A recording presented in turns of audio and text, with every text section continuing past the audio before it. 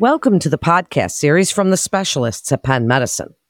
I'm Melanie Cole, and today we're highlighting commonly missed orthopedic trauma injuries with Dr. Samir Mehta. He's the chief of the Division of Orthopedic Trauma and Fracture Care at Penn Medicine. Dr. Mehta, it's a pleasure to have you with us. Can you first provide a little background on your role and an overview of what we're going to be speaking about today? How common are missed orthotraumas? Thank you for having me be a part of this. My role at Penn is to take care of patients who've had traumatic injuries. And I think one of the things that people hear about our specialty, they think car accidents and falls from heights and big traumas and big injuries. But a lot of times, most of the injuries that I'm taking care of are weekend warriors who happen to just slide to third base wrong, or somebody who recently falls off their bike training for a triathlon. And so they're not these expansive, aggressive injuries, but I call them run-of-the-mill, everyday, day-to-day injuries that your neighbor might have or you might have. And so that's a lot of the injuries or the trauma that we take care of. Unfortunately, orthopedic injuries are very, very common. Musculoskeletal trauma, musculoskeletal injury is one of the most common things that people have and happens to almost everybody in their life at some point or another.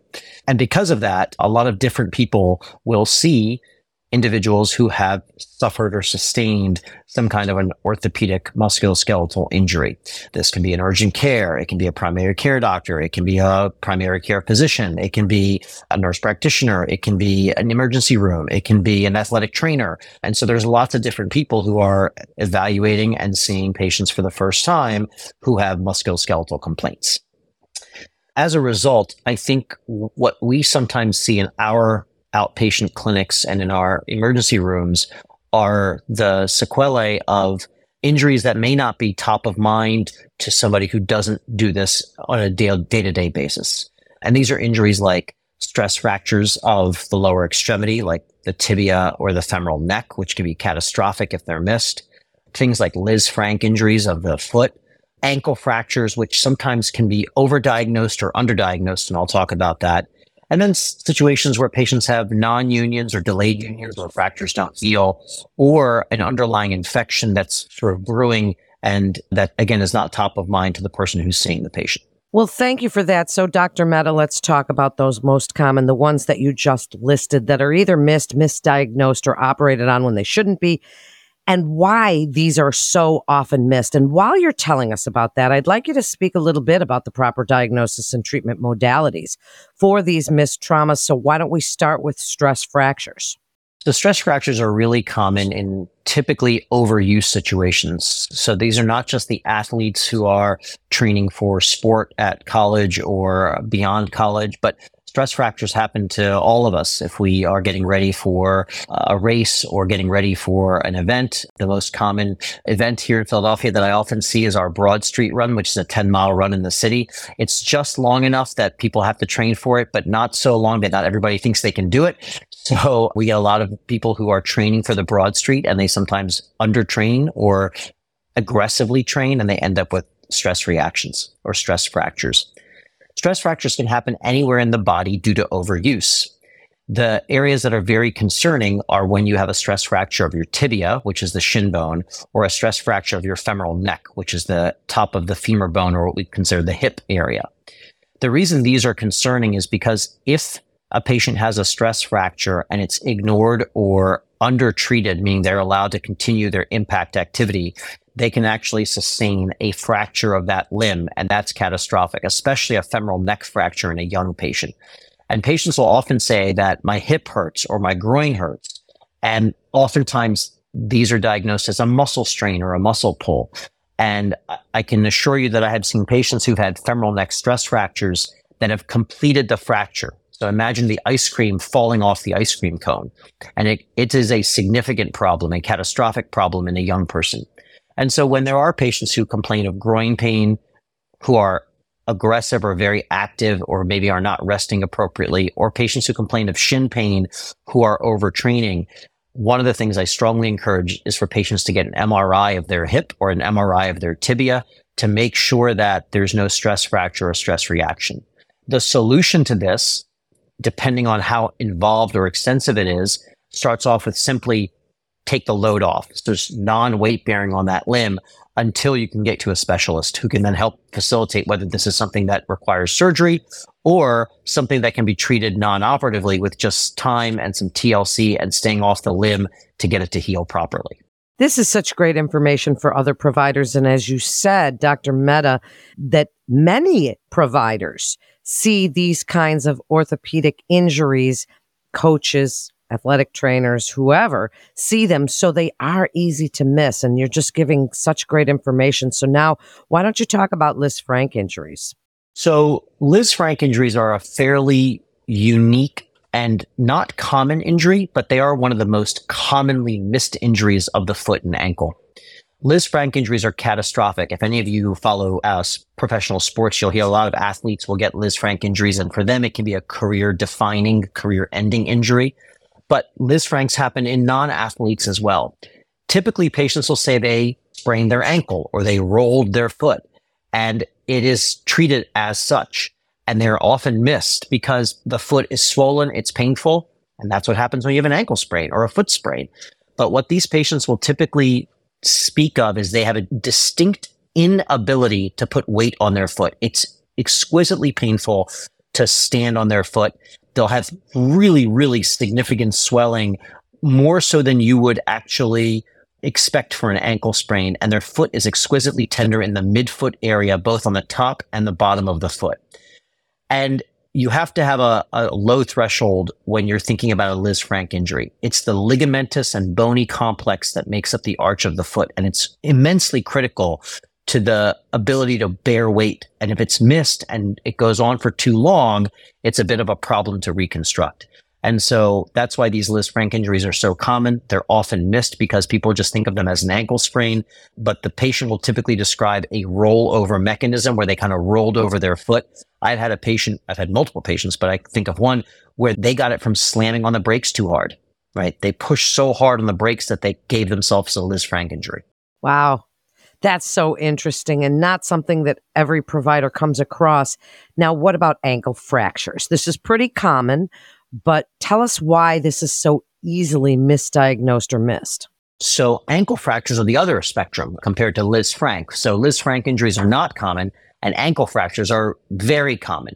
But ankle fractures come in two varieties. When I talk to patients about ankle fractures, they can be stable or unstable. And a lot of patients don't understand how they can have a break, but be stable. And the analogy I use is I can drop a dish on the ground. I can have a nice crack in the dish, but structurally the dish is stable. I can put it in the cupboard. I could wash it. I could put it in a pile. And as long as I don't drop it on the ground again, it works just fine. And so similarly, we see ankle fractures in patients, and some patients are made strict non-weight bearing for 6 weeks or 8 weeks or 12 weeks when they had a stable ankle fracture, and they could have been walking on it week 2, week 1, right? And that actually, they do worse by keeping them non-weight bearing than had they been walking immediately. And so one of the things that is important about ankle fractures is making sure that they have a stress x-ray of their ankle so that we can determine, is it an unstable fracture that then requires surgery?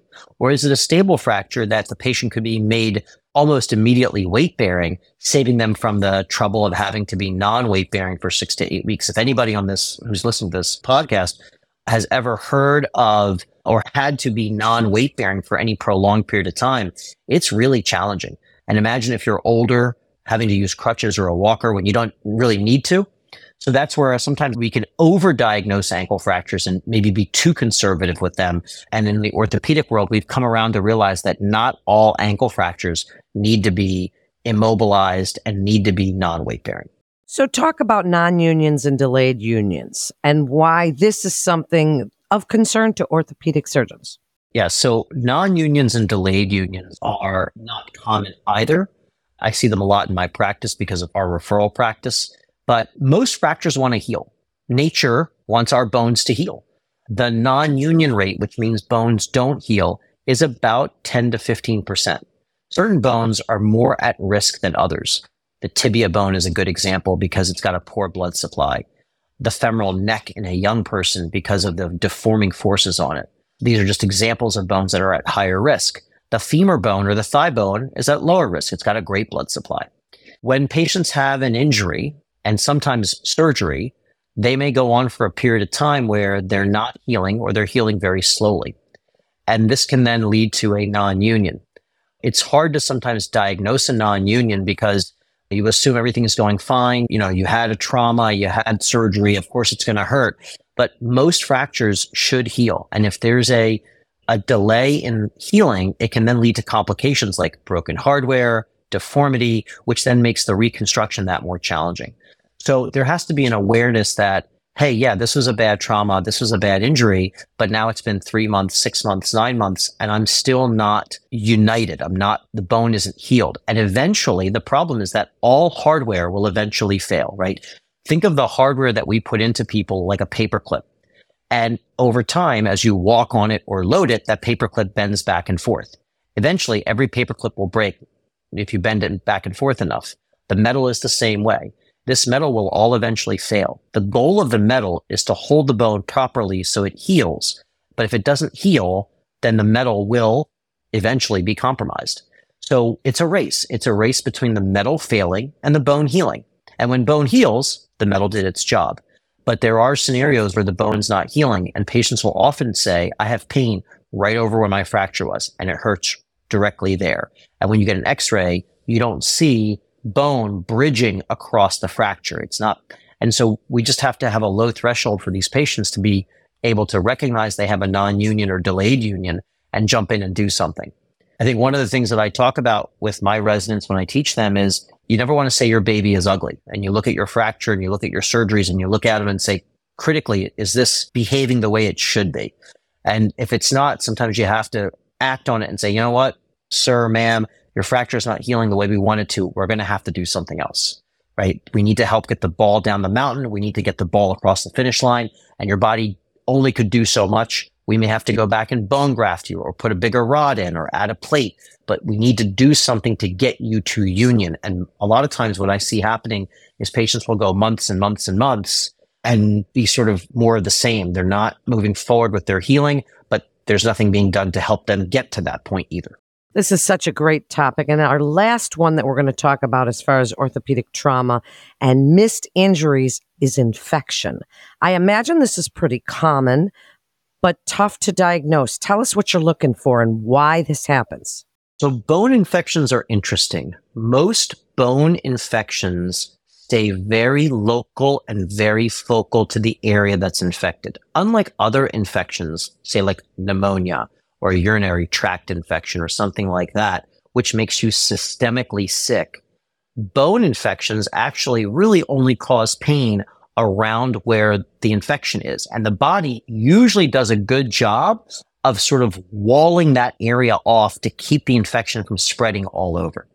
Oftentimes, patients have had some kind of trauma or injury to that area, or maybe surgery, right? So they've had an open fracture, or maybe they had some kind of rod or plate put in for a closed fracture. And the area is either not healing, going back to our non-union conversation, or it's healed, but there's a lot of swelling. There's a lot of redness. There's a lot of, I sometimes use the word, it looks angry. Sometimes there may be drainage or pus coming out of a surgical incision or a traumatic wound site. But more often than not, there's nothing obvious that we can pick on or say that for sure is infected. There's no blood test that for sure tells us it's infected. There's no imaging study that for sure tells us that it's infected. There's a lot of small clues that we can use. Things like an ESR and a CRP, which are blood tests that are not really great for infection, but they're a piece of the puzzle. We can get an MRI or a CT with contrast. Again, not always perfect, but another clue. The history is really important. Open fracture, prior surgery. If there's something obvious like wound drainage, that's usually a sign. And there are many times where I'll see patients who are being treated with antibiotics, but no one's actually treating the source of the infection. And one of the things about bone infection is, especially if there's hardware there, that usually the infection won't clear until you take the hardware out. Not only is the bone infected, but the metal that's in the body as well is usually coated with infection. And so everything has to come out for the body to be able to clear the infection. Wow, this has been so much information as we wrap up, and I would love for you to join us again, Dr. Mehta, anytime, because we could get into some of these a little bit more in detail. But tell us a little bit more about Penn's Orthopedic Trauma and Fracture Services, what makes the program unique, and when you feel physicians should refer their patients to you and your team. Yeah, so we've been doing this for a long time at Penn. Our only focus is trauma and fracture care and the complications thereof. Myself and the members of my division, we don't dabble in anything else. I grew up in an era when I was a medical student resident where every orthopedic surgeon did trauma and fracture care. It was part of your normal sort of thing. Everyone took call. And even if you were a hip or knee surgeon or a sports medicine surgeon, you fixed fractures and did stuff on call. And I always said trauma was a recreational sport. Everybody did it. Now, several decades later, trauma is its own subspecialty. It has the same nuances and science and precision that the other subspecialties in orthopedics do. And there are surgeons who are trained in orthopedic trauma, fellowship trained. It's all we think about. We eat, sleep, and breathe fractures and injury and infection and non-unions and malunions. And so I think that's what makes us unique is myself and my partners. That's all we do. We don't dabble in other aspects of orthopedic injuries or orthopedic surgeries. We don't do spine surgery. We don't necessarily do arthroscopy. We just fix fractures and the complications thereof. And so I think that's what makes us really special and really unique. We've been doing it for a while, and I think we do a good job with it. Thank you so much, Dr. Mehta, for joining us today. And to refer your patient to Dr. Mehta at Penn Medicine, please call our 24/7 provider-only line at 877-937-PENN. Or you can submit your referral via our secure online referral form by visiting our website at pennmedicine.org/refer your patient. That concludes this episode from the specialists at Penn Medicine. I'm Melanie Cole.